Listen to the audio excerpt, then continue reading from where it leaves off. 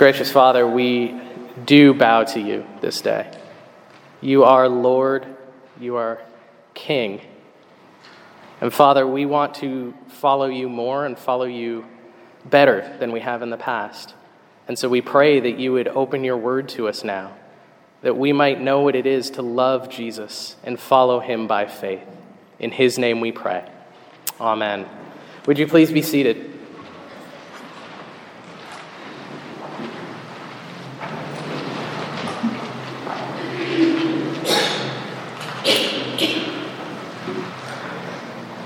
In Romans 14, Paul is explaining to his church what it means to live as one body, as a mix of people with various backgrounds and various levels of faith and knowledge. How are they to walk together as the people of God on earth? It's an important thing for us to read about and learn, because if God's people don't live together well, it hinders both the church's witness and our worship, two of the key components of our life together as Christians. We exist to and were created for the purpose of worshiping our God, Father, Son, and Holy Spirit, and to witness in the sight of this world the saving grace and love of Jesus Christ. So if those things are impaired, especially due to internal church conflict, then the church herself is in deep trouble. But of course, people being people, disagreement and conflict are inevitable. And so to help address this reality, Paul has been comparing those who are weaker in faith and those who are stronger in faith. Last week, he taught that the strong in faith should welcome the weaker into the church in a loving manner, seeking their genuine good in order to build each other up in the love of Christ. This week, Paul is continuing to explain how the stronger in faith can act to ensure that the church lives and grows together in peace and unity. He tells them quite simply what they're not to do and what they are supposed to do, and the pitfalls and benefits of those things. And so that's exactly how we're going to approach the text as well. So we're going to start where we always want to start, right? What not to do. All right. I hope you're as excited as I am. Paul tells us what our goal is as a church, what the goal of the church overall is in many ways. It's in verse 19. It says that we are to pursue what makes for peace and for mutual upbuilding. That's our goal as we live this life together. And so what must we avoid doing to ensure that we accomplish that goal? Well, Paul makes it clear right from the very first verse of our passage, verse 13. Therefore, let us not pass judgment on one another any longer. Let's stop there for a second. Paul here is continuing the point that he made in verses 10 through 12, that it's God's job to judge people, not ours. It's not a job that we can do well, and it's not a role we're supposed to take on. Everyone will one day stand before God to give an account of their lives to God. So that's his work, and we should leave him to it. That sounds simple enough, right? Don't judge people. All right. Okay. But what jumps out at me here is that Paul says we shouldn't pass judgment on one another any longer. To not do something any longer means you've been doing it. You can't stop doing something you've never done.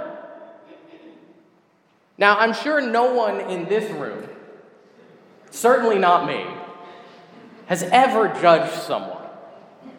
Never, right? But just for the sake of this sermon, let's try to imagine just for a moment that someone in the church may potentially has judged someone before. thinking about that scenario, how easy do you think it would be for those two people to live together as one body, to be a part of one church together? How easy is it for them to just be pleasant to one another, never mind actually building each other up in love? It's probably pretty difficult, right? See, judging one another doesn't just mean we're taking God's role upon ourselves, but it also sets up barriers between one another, between siblings in the faith. Now, we do want to remember, before we go any further, that in this chapter, Paul is talking about secondary level things, right? Not the primary, not the indisputable doctrines of the faith. He's addressing people who are judging one another about the secondary things. In this case, specifically, what they eat or which religious holidays they celebrate.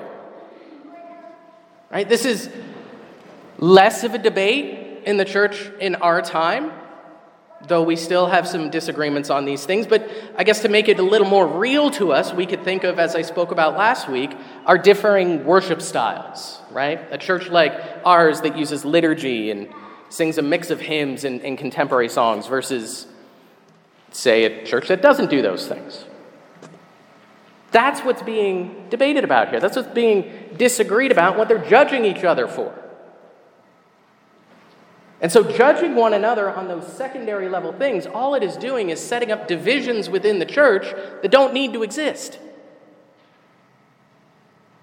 And so there's a different option here, Paul is telling us. And he makes this point with a bit of a wordplay. Again, verse 13. Therefore, let us not pass judgment on one another any longer, but rather decide never to put a stumbling block or hindrance in the way of a brother. The word translated judgment is the same word translated later in the verse as decide. Literally the same word. What Paul is trying to communicate here is that his church has decided to pass judgment, but they could make a better decision. A better judgment could be made, which is the decision to never hinder another member of the faith, to never cause a fellow Christian to sin. Rather than judging them for disagreeing with you, decide to be on their side. Decide to help them not to stumble.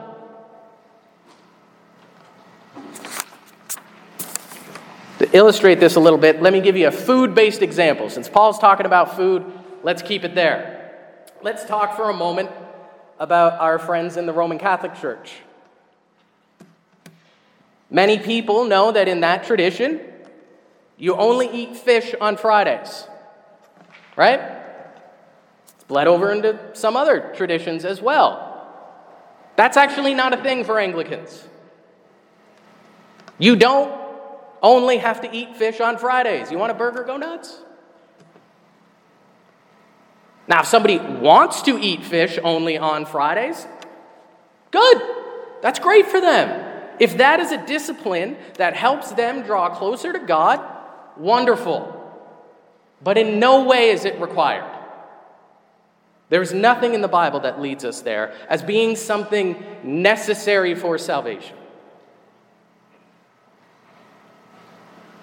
Now, placing a stumbling block in front of someone then would be like inviting that faithful Roman Catholic over for dinner on Friday and serving them steak. Maybe that's what you want to eat. Maybe you are really good at cooking it. And maybe you think, well, their practice is just kind of silly anyways. It's not that big a deal. Well, they would disagree with you. To them, it's not silly at all. It's actually a serious matter. And now you have put them in the place where they need to make a decision. Do they want to offend you, or do they want to offend God?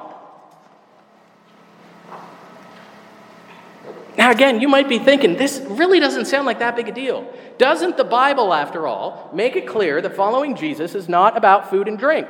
Paul literally says that that in verse 17. So what's the problem? Well, yeah, you're right. He does say that. And following Jesus isn't about what we eat and what we drink. But look at what Paul says before that. Before you jump down to 17 to make your point, let's read the whole thing. Verse 14. I know, Paul says, and am persuaded in the Lord Jesus that nothing is unclean in itself. Basically saying, eat and drink whatever you want. But he continues, but it is unclean for anyone who thinks it's unclean. For if your brother is grieved by what you eat, you are no longer walking in love. Paul's point here is that it may not be a foundational issue. And in fact, you might be 100% right in your opinion. But that secondary thing is of massive importance to that person that you are interacting with. And so when you cast judgment on them and decide that they should know better and that it shouldn't matter to them, all you've done is placed yourself above them. You've ceased to walk in love for that person. Now, besides the obvious issue here of your own pride, being placed in that inferior position creates a stumbling block for that other person, which could lead them to sin. Look at the end of our passage for a moment, verse 23. But whoever has doubts is condemned if he eats, because the eating is not from faith. For whatever does not proceed from faith is sin. Admittedly, this verse can be a little hard to wrap our minds around. But what Paul is basically saying here is that if this person eats when they are not convinced that God would approve it, they've eaten from a position of doubt rather than faith. And that's sinful because they are doing something which they believe God is opposed to. Think for a moment of a time when, maybe you might have done something you weren't supposed to. And maybe you did that because you were with a group of other people and you didn't want to be left out. Or you didn't want to come across as that, holy person that's too good for that stuff. Imagine for a moment that it's your conviction that a Christian should never drink a drop of alcohol. But you find yourself in this sort of situation, and so in that moment you bend to the pressure and you have a drink. Just one. Now, do I think having a pint or a finger of whiskey is a sin? No, I don't at all. But in that situation, for that person, it would be. Because in that moment, they are seeking to be a people pleaser rather than a God pleaser. The sin isn't the alcohol. It's what's in their heart. The sin was in whom they are choosing to live for and follow in that moment. The sin was in whom they sought to please. And the sin of the one who is strong in faith is that you led them there. You brought them to that place. And so Paul is saying to the mature Christian, don't do that to them. Don't lead them there. Rather, sacrifice your preference for that person so that they would not stumble, but be built up in love. As he states in verse 15, by what you eat, do not destroy the one for whom Christ died. You might think they're wrong or being silly, but how you act toward that person is either going to build them up or tear them down. So in that moment, decide to be for that person. Just as Christ decided to be for them, as he died for them. Let your preference in the moment die for their sake. Do not judge or place a stumbling block before your fellow believer, but rather love them more than you love your opinion. That's our first point this morning. Second thing, do not be distracted by the secondary things, but rather Seek first the kingdom of God. Where do we see this principle? Well, in truth, it's kind of the whole chapter. The entire context of this chapter is about primary and secondary distinctions. But Paul really brings this home to us in verse 17, where he says, "For the kingdom of God is not a matter of eating and drinking, but of righteousness and peace and joy in the Holy Spirit." You see, Paul here is presenting a contrast between what truly matters and what doesn't. He's saying, don't make the church about what you're eating and drinking, about all those secondaries, but decide rather to be a people of righteousness, peace, and joy in the Holy Spirit. That's the crux of walking in the faith. In some ways, we want the faith to be about those secondary things because they're really easy to deal with. We can come up with a million Band-Aid solutions to deal with those things. But the primary things, that's where it gets tough. And righteousness, peace, and joy, those are most certainly primaries. Let's think for a moment about what righteousness is. What did Paul go on and on and on about for 11 chapters? That we are sinful and we chose our sin over God's righteousness. And so at the right time, the righteousness of God appeared in the person of Jesus Christ. That our perfectly righteous and holy Lord was crucified on our behalf, paying the penalty for our sin, so that through His grace we are covered with His righteousness. We are covered by that which we could never have achieved on our own. That's a primary thing. We have to agree on that. To disagree with that is to put you outside of the faith. And so that is primary. We don't get to dispute that. And so Paul's point is, let's pursue that. All of these secondary things we want to sort of cloud our vision. We're going to set those aside. We'll deal with them. Don't worry. We'll get there. But our primary purpose is to pursue that. We're going to pursue the righteousness of Christ together. We pursue the kingdom of God together by pursuing Him who makes us righteous. The righteousness of Christ is what brought us peace with God. And so as we grow together in righteousness, as we seek Jesus together, we too have peace with one another. And if we have peace with God and with one another, what other thing could we be filled with except joy? As the Holy Spirit holds us together as His very own people. Seeking the kingdom of God together by digging deeply into the things which make for righteousness and peace and joy. It doesn't mean those secondary things will fall away. But it means that we have a better foundation from which to discuss those things.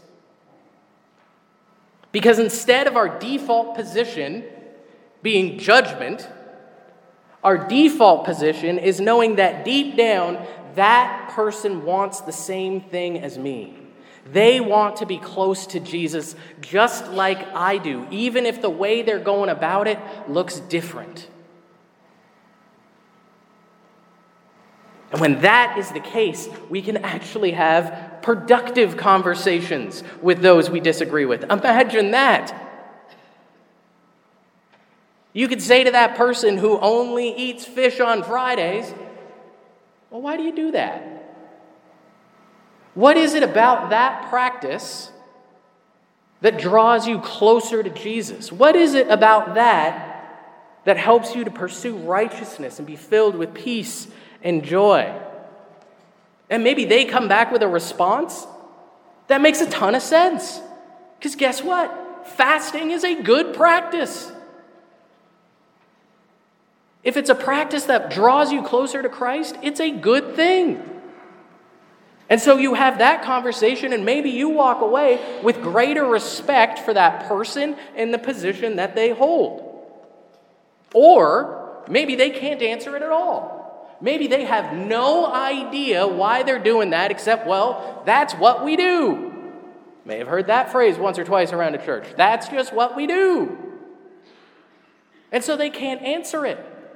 And so now they are being encouraged to think about why they practice what they practice, to be able to answer that why question.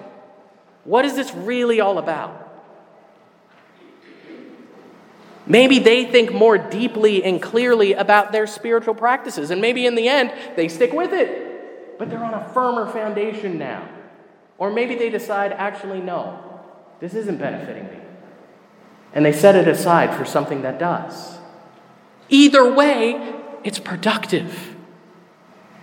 The difference between this scenario and the previous one is that we haven't set one another up to sin, but we've walked together by having genuine conversation and fellowship based on a shared gospel value, the desire to pursue righteousness, peace, and joy together. And so when we do that, you know what you're accomplishing? Verse 19. Let us pursue what makes for peace and for mutual upbuilding.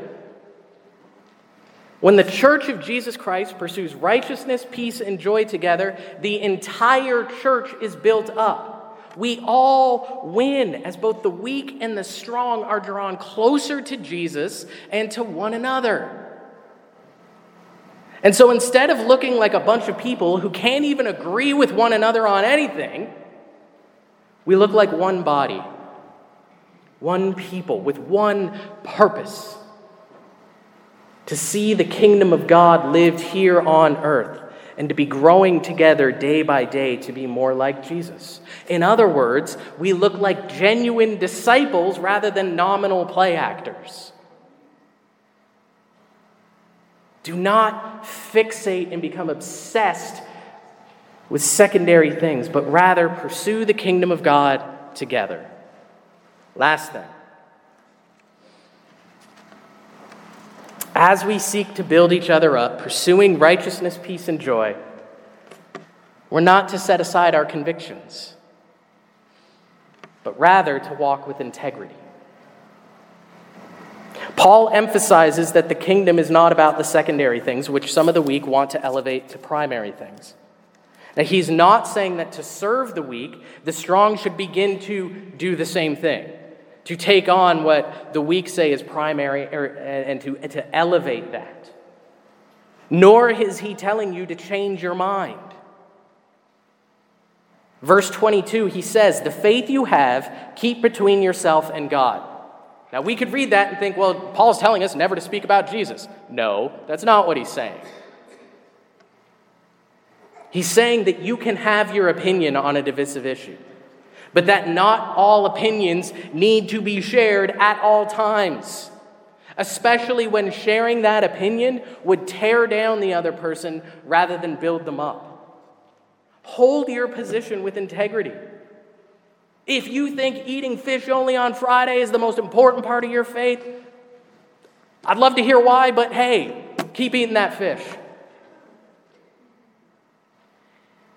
No one's telling you you have to lie about your view to keep peace, or that you have to hold on to fence-sitting, mushy middle kind of views on things. Have your opinions. After all, Paul himself said he does, right? Verse 14. He's utterly convinced of his position. The lesson here is that if we are unable to share that view from a position of loving that person, of building them up rather than tearing them down, then the time to share that view has not yet come. And so before we decide to open our mouths and air out our thoughts, we submit those thoughts to the Lord. We take a beat before we speak. You take a moment of pause before you click the send button. My goodness, how could the church benefit if Christians would just take a moment to consider if what they are about to post online is actually going to build people up or tear them down? Friends, I got to tell you, I have written some long responses to things I've seen online, like multi-page missives, and it's almost always to other Christians. But I thank the Lord for how he's moved in me and caused me to take that moment to sure, write that thing out, open up that Word document, fill it out, get all your thoughts out, and then select all of it and press the delete button. To not post it. Because while it might make me feel great, who doesn't like telling that person you disagree with just how wrong they are? It might make you feel great. But in the end, all you have done is created more division where division is not necessary. Before we air our opinion, take a moment. Ask Jesus how best to pursue that which builds up so that even in disagreement, the people of God might be brought together. Don't lie about what you think. Definitely do not call what is evil good. But how we approach one another and how we interact in our disagreements matters. As tempting as it is to correct everyone, sometimes we're just not ready, and so sometimes you need to hold your tongue. Before we speak, ask the Lord how to serve that person.